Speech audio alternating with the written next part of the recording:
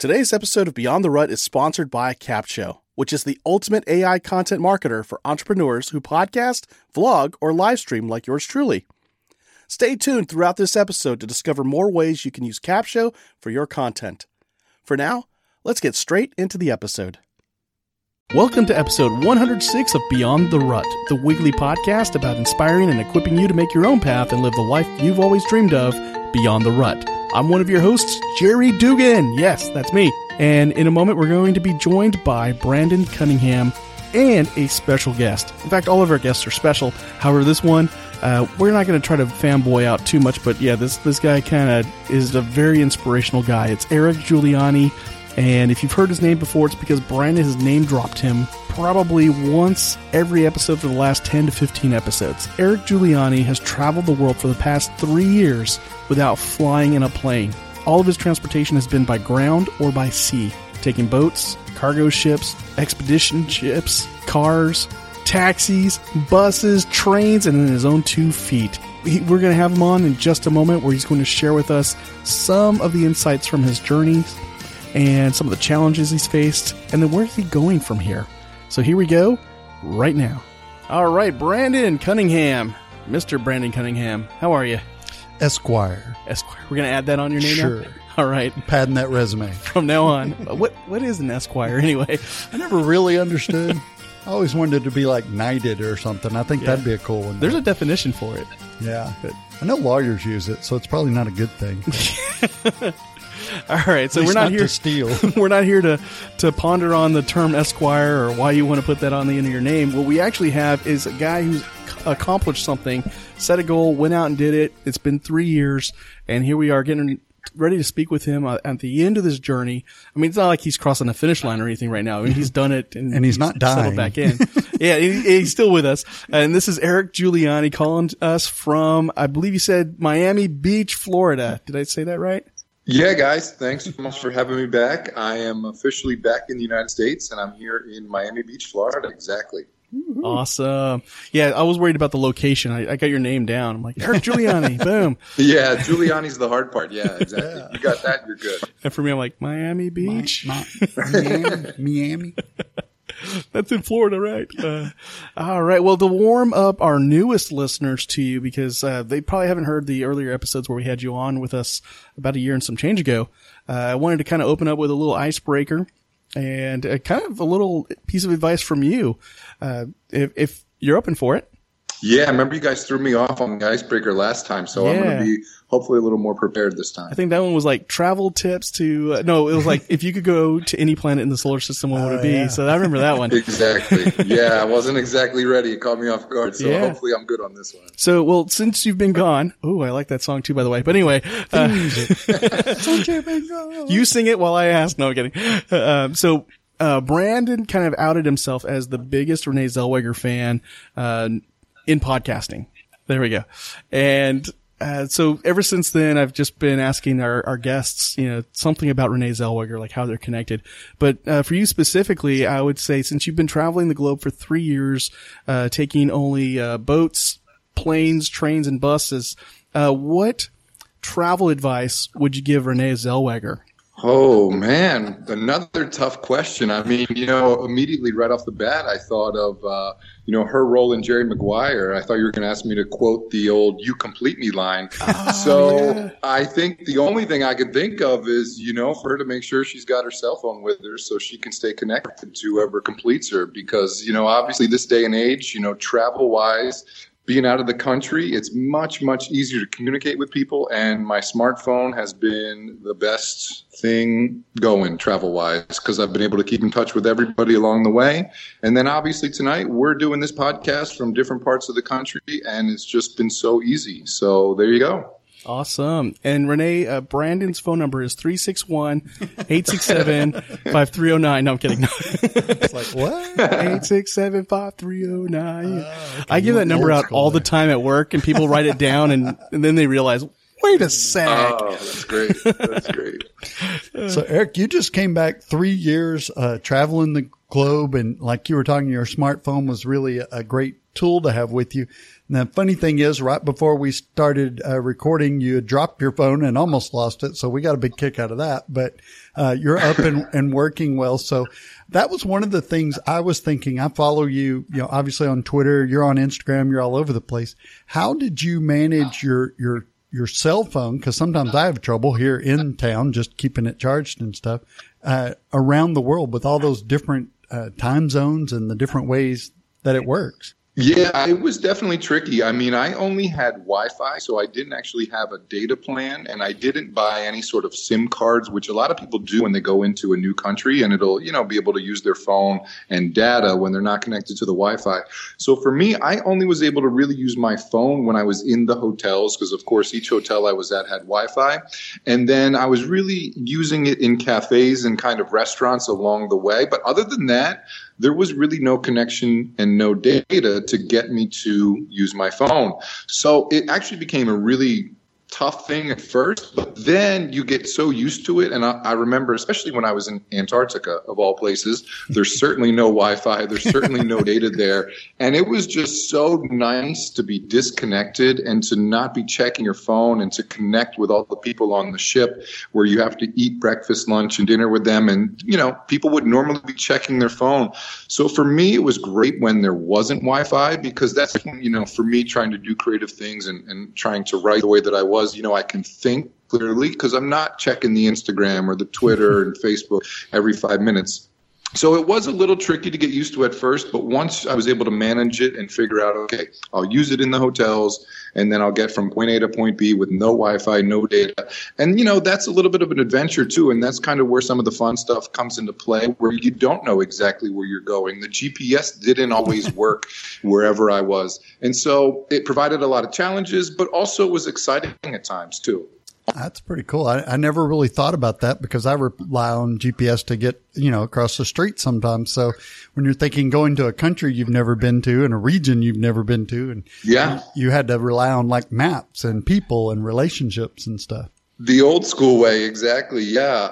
And it was tricky because, I do the same thing even now that I'm back in the United States, is I will look at my GPS to go across the street. And I'm just thinking, wow, I don't know how I did that the last 3 years, but you just kind of fall back into those old routines pretty quick. So what was the longest distance you ever traveled at one particular time, like from point A to point B? Was that maybe the cargo ship? Yeah, there's two. So I would say the cargo ship from Australia, and it ended up in Oakland, California. So that was across the entire Pacific Ocean. So, of course, that was really the furthest in terms of nautical miles. And that took 30 days. So that was a full month on the cargo ship. In terms of crossing land, that would have been from Russia. I took the Trans-Siberian Railroad, and that was 7 or 8 days to Beijing, China. Now, I did stop in Siberia, and that was for like 3 days from Moscow to Siberia. I stopped there, and then the last 5 days from Siberia to Beijing. So that whole trip, that was on a train, and that was a really, really long stretch of land to have crossed. Wow. So how do you keep yourself interested and just what were you doing during the 30 days on the cargo ship?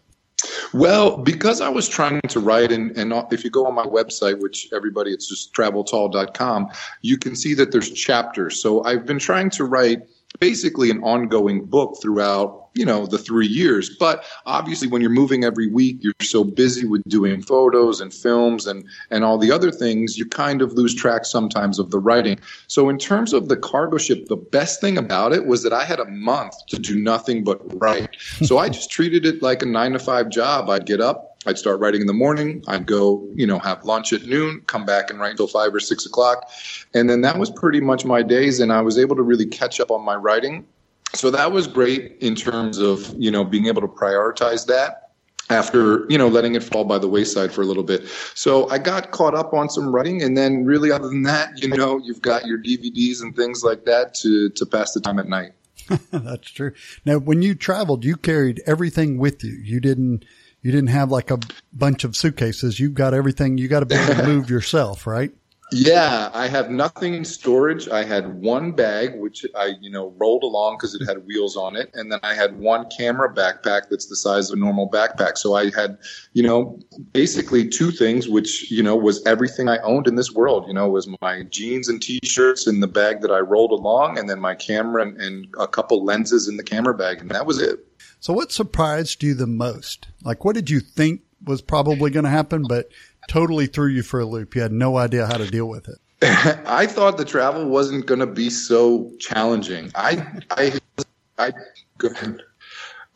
just didn't assume that it was going to be so rough on the roads with the buses, and they break down so often. And then when I mentioned the Trans-Siberian Railroad, I didn't expect it to be so cold in the middle of wintertime. And obviously you think, well, how would you not think it would be so cold? But, I was in a cabin where there was very little heat, and I just didn't plan and prepare for those things mentally.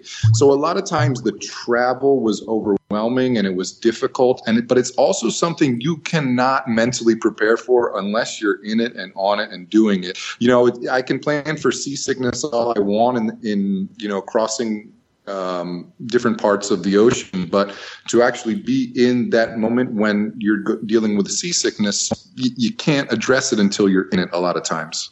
Right. What, like whenever you would get, I guess, did you get sick? Did you have any kind of medical issues at all?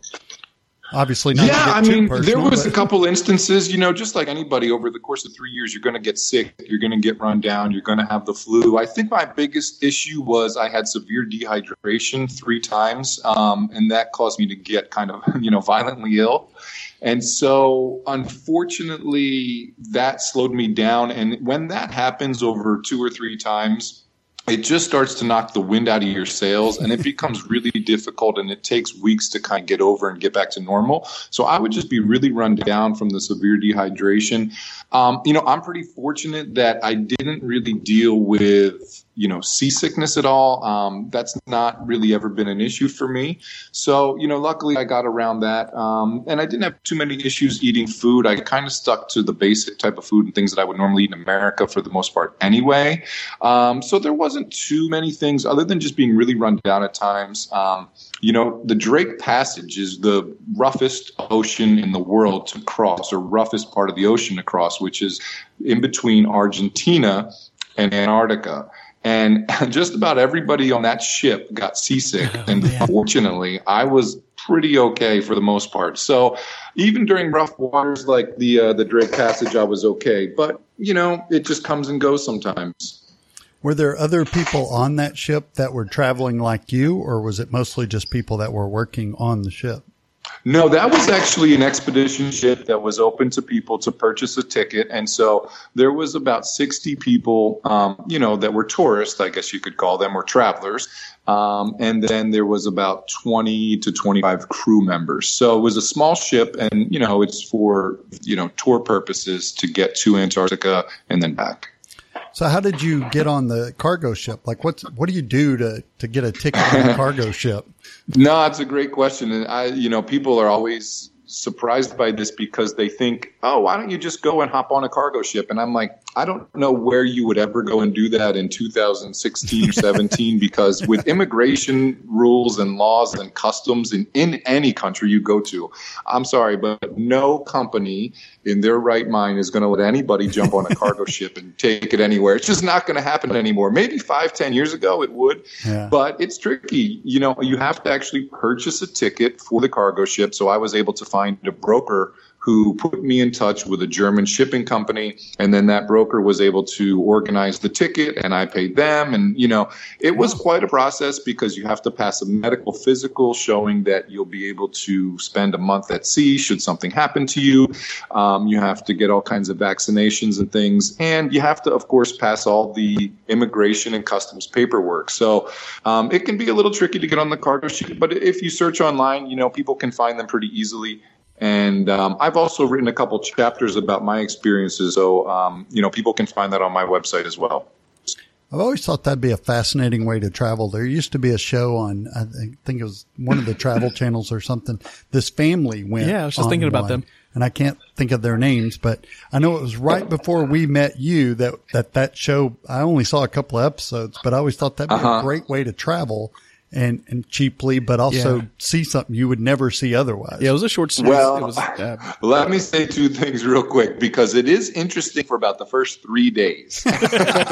And then by the fourth day, you're like realizing there's nowhere to go on the ship.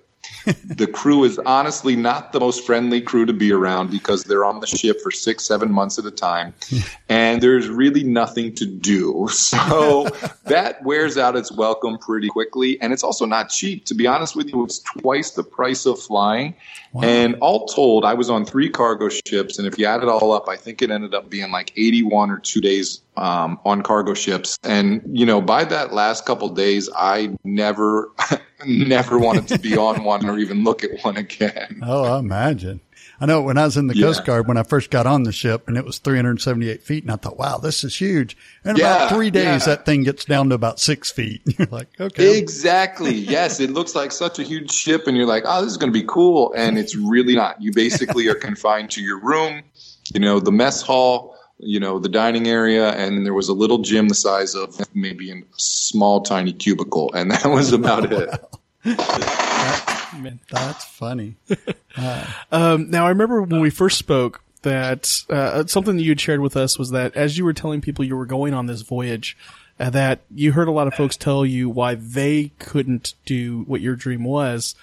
And now that you've come to the end of that 3-year journey, what is it about that journey that's made the whole thing worth it? Like, what would you say, or how would you sum up that this was worth it? That's just such a big answer. Everything was worth it because I was really living from, my center along the way. So every day was worth it, even though it was so challenging at times. I learned so much about myself and my own character and my own courage through all of those obstacles and all of the things that had happened to me along the way. So all of that was worth it. And, I always go back to the people I met. So many amazing people along the way. And that's what makes the difference to me. And that's the thing that I will always cherish the most about those 3 years is, I learned a lot about myself, how dedicated I could be, and how, passionately I could pursue something, but then also to be able to mix in hundreds of people from all around the world and meet people from 60 different countries, and to have some of those people still be in my life to this day is, the best thing I can say about it. Wow. I think for me, that would be it too. The people you meet in a coffee shop or, on the boat, just the randomness of it can just be fascinating. Yeah, for sure. And that's, that's been the blessing along the way. And that's what really led me to this 3-year journey around the world. Is when I had traveled in the past, I met, 6 or 7 people specifically that really touched my life in different ways. And those people through my travels, all kind of brought me a little life lesson. And then I harnessed those lessons, and then I set out to do this. And it was because of those people that I had met the first time I really ever set out to travel, that bridged the gap to coming up with this dream and then actually following it through. So I guess, and I know my mom listens sometimes, but I know she's going to want me to ask this question. How mad at you is your mom that you did it, but how glad is she that you're back? Yeah, I think you nailed it, right? That's, my mom and my dad are, obviously my 2 biggest supporters in the world. And, obviously, I think they were really nervous and scared at times. There was a couple instances, especially in Africa, where I had crossed through where a couple really brutal terrorist attacks had happened. Mm-hmm. And, I think that's when they were the most nervous. And then also they were nervous when I was at sea for those long times on the cargo ship. So I think they're pretty excited to have me back, especially I'm in Miami Beach and they live in Port St. Lucie, which is about 2 hours away. So awesome. I think they're really happy to have me back. That's cool. I would imagine that would be my mom. No, you can't do that. That's crazy. And then worry the whole time and be glad I'm back. Right. And I'm sure somebody's listening and thinking, okay, well, this is great. Is he some sort of Kennedy billionaire or something? How did you finance this whole thing? Because to me, and you got to go back and listen to the first interview we did, because I know you laid a little bit of groundwork for this, but talk a little bit about the day-to-day stuff of if somebody's listening and thinking, well, how could I do that to maybe just go one place and back? How did you think about that financial side of it? Yeah, I mean, it is a long answer, but I want to give the long answer on purpose because I do want people to be able to realize that you don't need a lot of money. And, I did this with relatively next to no money, to be very honest with you. So the year before I left to travel, I learned a little bit about photography, and I took a couple beginner courses, and I came up with the idea, which was let me email some hotels at my first stop, which was Cape Town, South Africa, and let me see if these hotels will let me come and stay for free, and in exchange, I will do some photos of their hotel rooms, of their lobby, of their pool, of their restaurant, and I will also do a short film of their hotel in exchange for said room. So I went to bed one night and I had emailed, before I went to bed, I had emailed 8 hotels in Cape Town just on a whim, not really sure if this would work. And the next morning I woke up and 2 or 3 hotels had said yes. And I literally could not believe it. I was still working my old job, the job that I had hated and wanted to quit. And I knew at that moment, I really honestly can go back to that moment and just say, this was going to work, because I knew if I could get hotels in Cape Town that I could duplicate this all along the way. And so I went, honestly, for 3 years, every single stop along the way, I was able to get a free room for either one night, a week, or 5 nights, whatever it would be. Every single place I went, and even the cruise to Antarctica, I was able to barter my way onto that ship for free in exchange for a cabin, which would normally cost you $10,000. And so while I didn't set out to make money at the beginning, I just set out to break even. And so this plan really helped me break even, because hotels would not only have me come and stay for the 5 nights or the 4 nights or whatever, but a lot of them would also include all the meals. And so all I was having to pay at that point was my transportation. Well, in Africa and in Europe and really anywhere in Asia or even Australia, the bus tickets are fairly inexpensive. So I had enough savings, not a lot of savings, but I had enough savings to pay for those small fares of the buses or the trains or whatever it might be. And then eventually, as the years went on, I was able to build up a following on social media. I was able to get a couple sponsors that would pay me money each month in order to use their product. And then I was also able to generate some revenue through my website, through advertising and, ads and things like that as well. So at one point, I was making, not a lot of money, but more than enough to make a profit. And then some months that profit would go away and I would just break even. But ultimately, I was able to get around the world and spend far less than anybody, than I even ever could have dreamt of.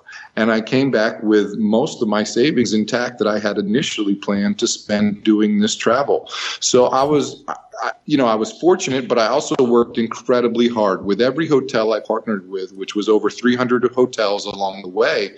I tried to improve and I tried to be a better photographer every single day. And ultimately, I started with hostels in Cape Town. And I ended up working with 5-star hotels, by the time I was halfway through Africa and even in South America and Australia. So it just goes to show that if you really, really, really, truly want something and you don't give up and you just kind of continue to pursue whatever that is against the obstacles, you will catch a couple breaks along the way, but it will come from your hard work. That's so great. I'm glad you put it that way, because people listening could easily say, well, Eric just went around the world. But it wasn't really that, because not only were you not a photographer when this whole thing started, but you became one. And then you really worked on your craft the whole time. You didn't just, hey, I'll take a couple of pictures of the room and maybe the lobby, stand out in front of the hotel kind of stuff. You really worked hard at this. This was your full-time job for 3 years, was getting around the world. And you did it in a way that not only made you some money, but it also essentially financed your trip. And now you have an opportunity to launch this into something further, or pretty much do anything. But you didn't even own a camera, a year before you left? Yeah. Yeah. And I always go back to, the title of one of my favorite books, which is, Excuses Be Gone, right? I didn't even own a camera. And I always tell the story. I went to Photography 101 course and I went all the way through the 6 weeks of the course. And I was the only person in the course that didn't own a camera. I used my cell phone for all the homework assignments, So it doesn't matter what you have, you've got to start at the beginning, and that's okay, and it's worth it. And, to be honest with you, when you asked that question earlier, why was this worth it? It was so worth it because I started with nothing. I started with no camera, no experience, no idea how to travel around the world. But I also, built that up over, along the way, and that was really one of the most rewarding aspects as well. Stay with us. We'll be right back. And now let's talk about how you can use CapShow to repurpose and market your content. If you have a business like me, you can upload your cornerstone long-form content, like podcast episodes or YouTube videos, into CapShow, and it will create all your content marketing assets for you. And here's the coolest part. CapShow is more than just a robotic AI tool. It's a powerful blend of artificial and human intelligence designed by marketers to help you organically reach more of the right people on more platforms. Go to beyondtherut.com/capshow, that's CAPSHO, and start your 14-day trial and see for yourself. Now, back to the show. Yeah, because it's almost like you went to school, like hardcore school for 3 years and mastered your craft. I know you probably have more to go and more to improve and all of that kind of thing, but it's really the journey. And sometimes we think, well, I'm going to start here and then I'm going to finish in 3 years. And we look more to the end rather than the journey.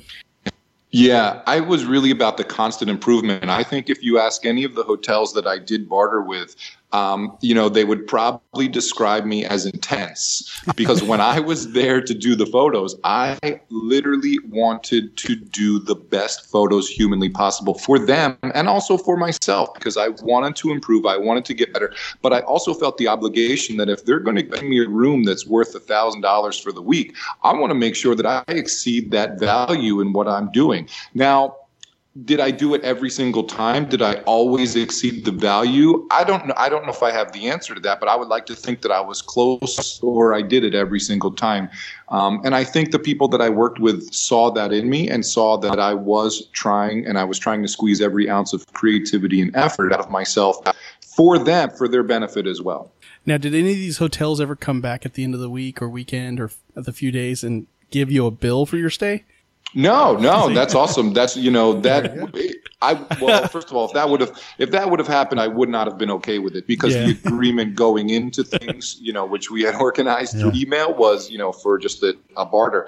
The thing I will say though, is that I did give them a bill a couple times, which we had also agreed upon because there was times, especially in Australia, when and in some of the more affluent countries, when I felt like not only could I stay for free, but let me see if they'll pay me $200 or $300 on top of letting me stay for free. And so there were times in, I'd say maybe 6 or 7 countries along the way where I was also doing that, which was awesome because then I was getting to stay for free and a couple $100 for the photography. So it really was, that was like the best part of my professional photography career was to stay and then get a little paycheck at the end of it. And see, the thing I was going for was that affirmation for you that you did bring value for these hotels and hostels because they didn't come back and say, you know what, you totally sucked. Here's a bill. Yeah. We want our money back. Yeah, exactly. So that was always a good thing, right? Yeah, I'm really glad that I had never gotten a bill in the mail. I love your any of the rooms. I love your approach though to ask them for money because it's like you brought value to the table. And I tell people that all the time. Don't go into it thinking you're not worth it.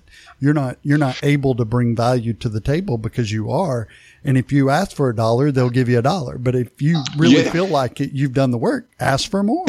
You're exactly right. And then, that was definitely, a little mental hump that I had to get over, because I had been working in exchange for just the free room. And then I was thinking, wait a second, my work is worth more than what I'm getting in return.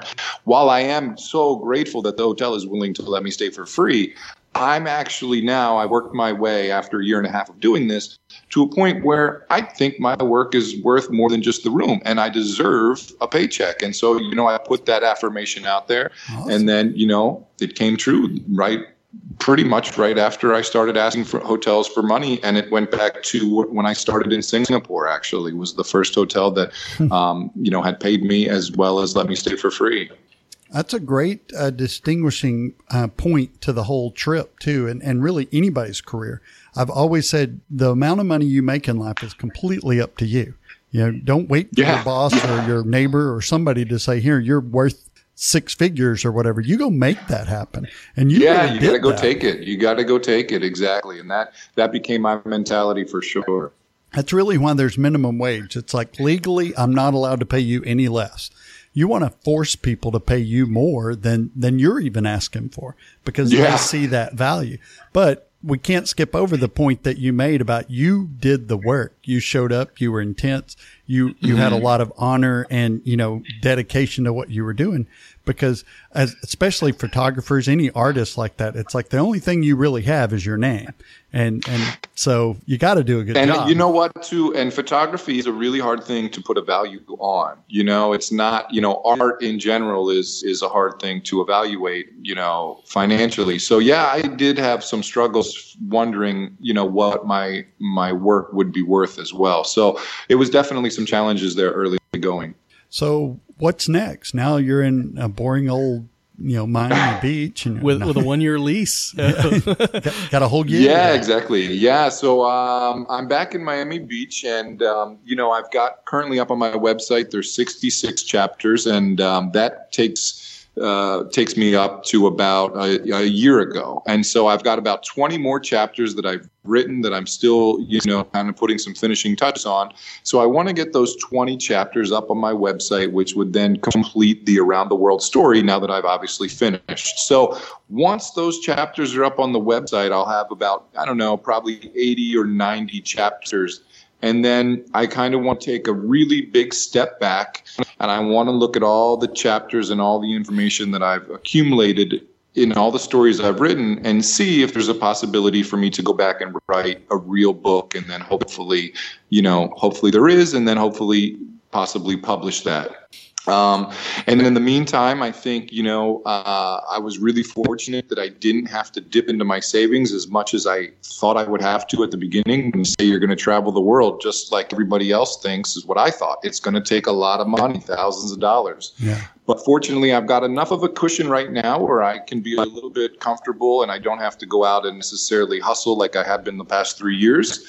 But with that said, I'd like to pick up maybe some, photography jobs kind of close by and then maybe do a little bit of traveling over the next year, but nothing to the extent that I have been doing because I am definitely a little bit traveled out and I just want to be in one place for a little while. I would imagine. So you think you'll take a plane this next time?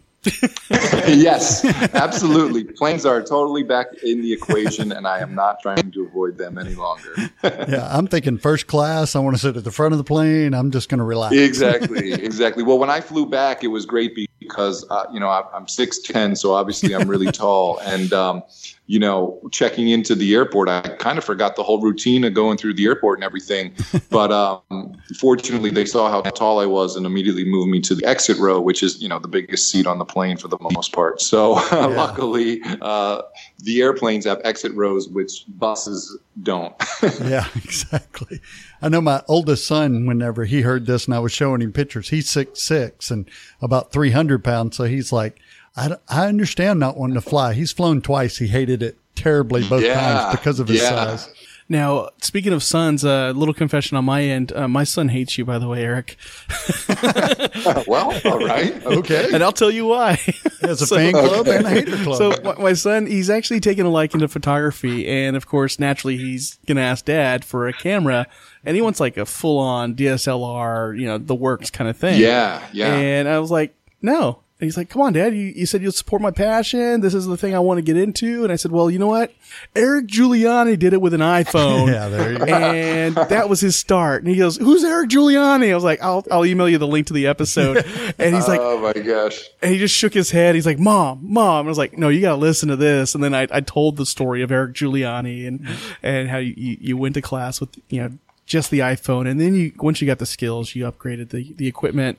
And he looked at Mom like, Mom, are we really doing this? And so the last he's heard is, Mom and I will talk about it. But I did tell him the story That's great.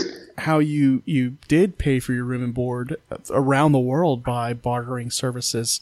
And so I already put that bug in his ear too. And, you know, for those listening, I'm sorry, we kind of knew about this technique or this trick or this hack that Eric has been using. But, you know, because that's how he was getting around the world, we really couldn't share it. But now that he's home, he's like, hey, here you guys go. You can.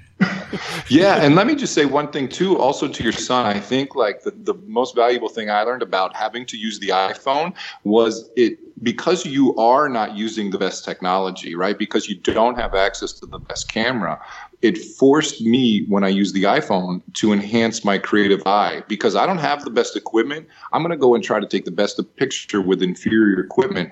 And I'm going to do that because I'm going to look at things a little bit different than everybody else. And so while it's a little bit harder to take a better picture, you know, with an iPhone, especially when this was, you know, 4 years ago, so the quality wasn't exactly what it is today.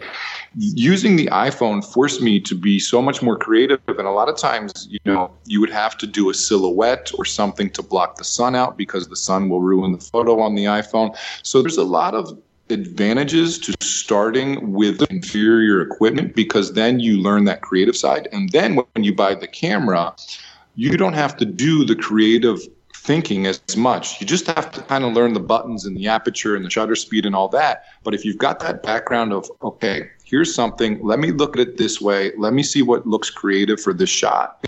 Then when you have the actual camera, it becomes so much easier. So I actually would encourage somebody to go out and do what I did, which was to try to take one creative photo every single day for a year, which meant getting up at sunrise. It meant walking to the beach. It meant walking down a different street every day. So the more you practice with bad equipment, the better you're going to become.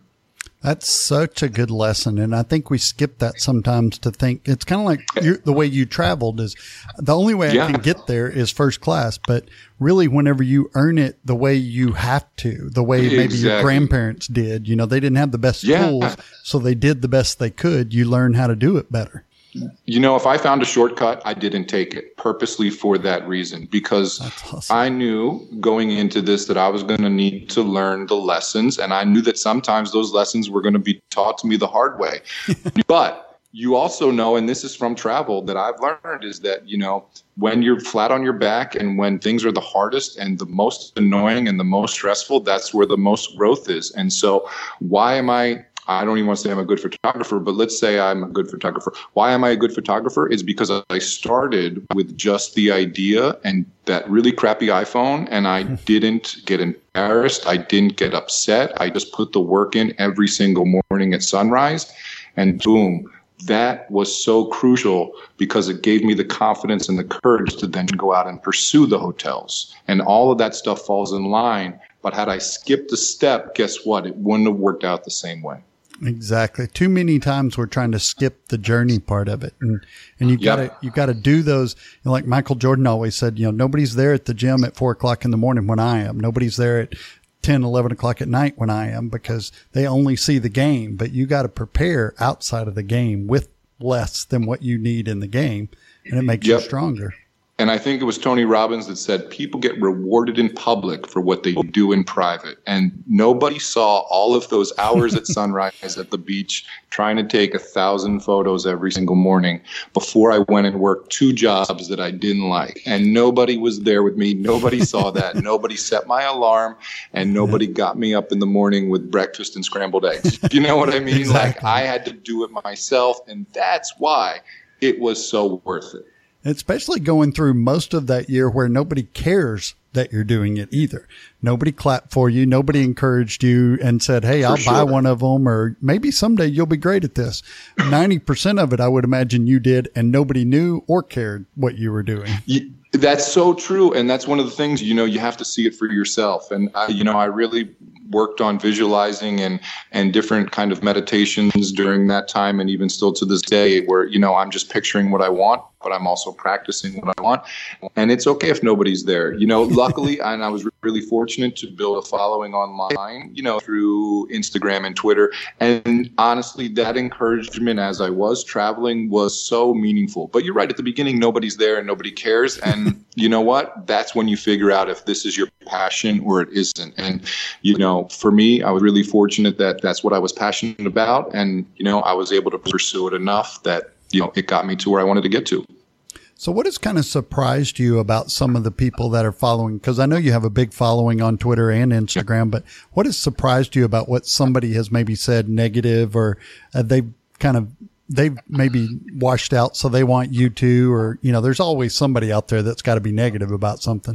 Yeah. I really, to be totally honest, I have not come across any negativity. I think there was one guy I had to block on Instagram because he was a little bit too negative, and he was really critical of, some of the stories I had written on my website, which nobody else kind of took that view or even that perspective of what I was writing. So I just think it was an anomaly. And, I was really fortunate that everybody was positive. And, the biggest thing, for me is when if I post a picture and 1,000 people like it, I always think of that as like, wow, that's like 1,000, confirmations that I'm kind of on the right track. And, people really had a lot of nice things to say, a lot of support. And the thing that touched me the most was when I was going through some really rough parts where it was dangerous.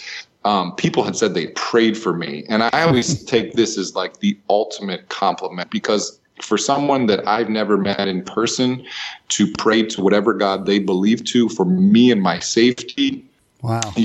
That'll make me tear up if I talk about it anymore. Yeah, exactly. Because, honestly, what can be better than that? That's better than any sort of money. That's better than any sort of anything where someone takes that special time when they're talking to their God and says, hey, take care of Travel Tall or Eric Giuliani as he journeys around the world. Like that honestly blew my mind and was one of if not the most amazing thing that happened along the whole way.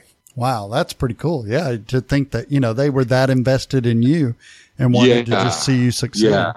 I think part of that too is the way you kind of present yourself and the way you've done this whole journey is it's almost like a gift to the rest of us that were left behind, that you're kind of sharing this all with us. But you never, through everything that I've read about you and us talking and everything else, it's never been about you. It's always been about where you're going and the people you're meeting, and you just trying to document that kind of thing. Thanks. And it's really about the people that have or want to do something more. I always just say, I'm trying to do an extraordinary thing, which is travel around the world without an airplane in an ordinary way. And I say that because everybody has a really big dream, but to tap into it and then to pursue it, I know how difficult that is, but I also know how rewarding that is. And so I always really want to encourage other people to figure out and to find what their dream is and then to follow it, because I've gotten so much out of doing it myself. So I really want to be able to be, if you read the stories or you watch some of the episodes on my website, I want it to be relatable, because I'm just like everybody else. I have the same fears, the same feelings. I went through heartbreak once or twice and, throughout those 3 years, and those were really tough times. And I think if, you just talk about them and you be open and honest, and I think the thing with Instagram is people kind of get fooled. If you look at a lot of the travel bloggers and all the people out there posting the great pictures, I don't want to say they're pretending that their life is great, because their life might be great. But I went around the world and saw the whole world, and it wasn't always great. And that's okay. That's the point of it, is that it's okay if it's not always great. And so I just really wanted to try to do it also in a way that would inspire people that have a similar dream or maybe even a different dream, just to know that they can pursue it. But it is going to be hard work, and ultimately it will become worth it. That's the best part, is to just know, there were times when you want to quit, and there's times when it's hard, but it's all worth it when you get to the end. Yeah, there was a handful of times where I definitely didn't want to keep going, and I was just writing a chapter today, and one of the lines I wrote was, there were plenty of reasons and perfectly validated reasons to quit, but I'm so glad that I didn't, and that I kept going, and that I made it to the finish line. That's what's cool about it. It's because you did it for you. You didn't do it for somebody else. So quitting would have been really cheating yourself, nobody would have ever really known if you'd have just jumped on a plane and flown home, and like you said, you could have still been posting pictures and all that kind of stuff, but you would have cheated yourself. I would have never been able to look at myself in the mirror again had I quit or taken a flight. I just would have never been able to do it. So even though I did want to quit at times, I knew I can honestly say from the moment I left, I knew nothing was going to stop me. And I knew that the whole way. It just was inside me. I can't even really explain it, but it was just always there. That's what we really wanted you to have you on the show, because you're kind of the ideal beyond the rudder, because you knew how bad it would hurt. That regret would hurt more than whatever you were going through at the time, because you just were not going to cheat yourself that way. And you just went out there and did it. Exactly. No matter what,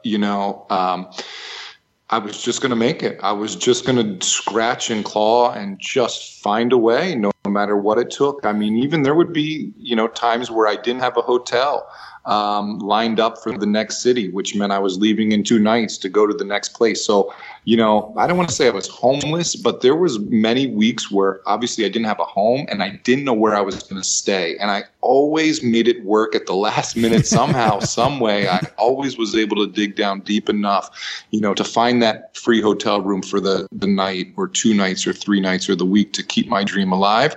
And, I was just able to just keep digging deeper and deeper and deeper. And ultimately, it did pay off. Now I'm wondering, one of my favorite TV shows is The Amazing Race. And I've been looking for a partner, and I got a feeling you might be like a great ringer to bring on board. I think, honestly, I'm not saying this with the ego, but I might have to be the best person to ever go on that show. Like, I think so. I can't think of anyone. I don't know if anyone's ever gone around the world basically only using public transportation and across all 7 continents. Like, yep. If I went on that show and didn't win, I don't think I could ever show my face in public again. So. Like, that guy's a fraud. Come on. Yeah, exactly. But I would have to think I'd have a pretty darn good shot of winning that show, to be honest with you. but not until next year, right? You don't want to go like next week or anything? Ooh, I think I might need a couple months off, to be honest with you. But I mean, if you said I had to go on next week and it was the only time they'd ever take me, I guess I'd probably have to do it. It's cool. I need the time to convince Olivia that it's cool for me to go on this. She'll probably let you go there. He can take care of it. Good luck with that. Right? Yeah. So I know you said that you're going to hang around there for a while and you're going to work out some things with the book, but what's your next big goal? What's your next big thing you want to knock down? I mean, ultimately it would be to write a book, and that seems like a monumental task to me at this point. And that's another thing that I've always said to people, and I've written this in my stories, is that I was, graduating high school with below a 2.0 grade point average. I scored, really poorly on the SATs, and I did not do well in any of my English classes. And so, for me to want to, write a book is a monumental task, I think, for anyone. And then obviously, let alone someone that didn't really do well in school. So, fortunately, I was able to go to college and I, did pretty well there. But I only got into college because I, played basketball, to be perfectly honest with you. So I got a basketball scholarship. So, shocked. You got a basketball. Yeah. Well, when you're 6'10", you get some opportunities. Can you walk? Okay. Then that seems like the biggest thing for me right now. So I'm just trying to focus all of my energy on writing and improving. And then, hopefully, I'll work as hard on that as I did on the travel itself. And then, I think the sky could be the limit.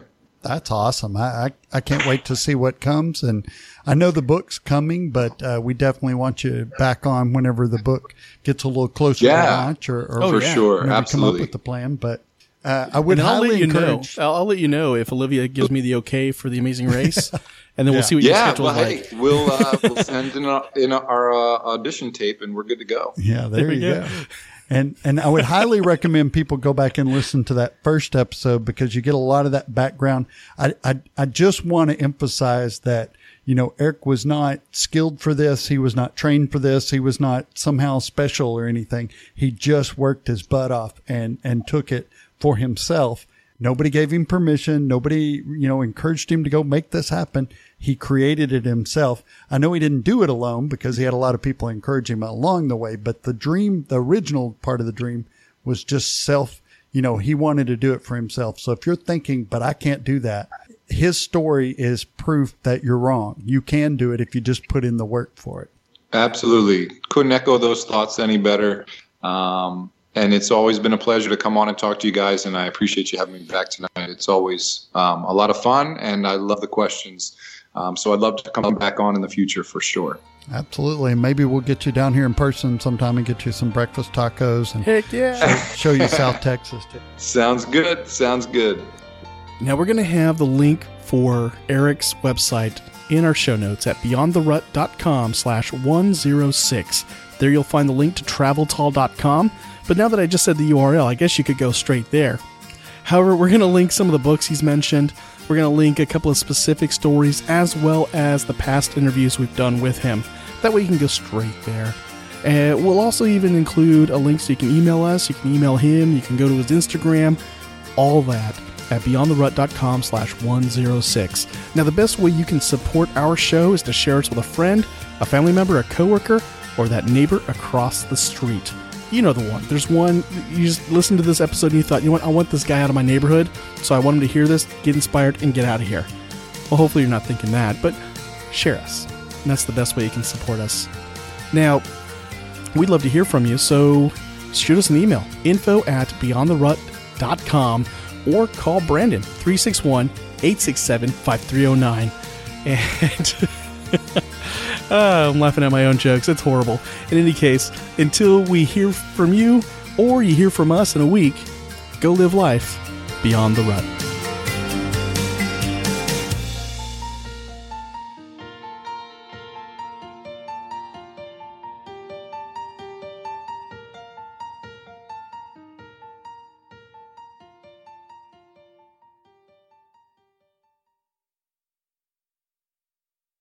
I can picture this is the episode where my coworker's going to be afraid that I'm taking on the torch. Eric Giuliani. Travel short. Travel short. Yes. Taking nothing but airplanes everywhere. Yeah, there you go. You just do the opposite. You're in the bizarro. Yeah. Like a luxury private jet everywhere. You know, the best thing I love about Capsho is that they have one of the best communities ever. As a Capshovian myself, I always get invited to masterminds with industry leaders to get the insights and marketing strategies that take my business to the next level. Plus, they love surprising and delighting us. Go to beyondtherut.com/capshow, that's CAPSHO, and start your 14-day free trial with the Capsho team today and join me inside that community.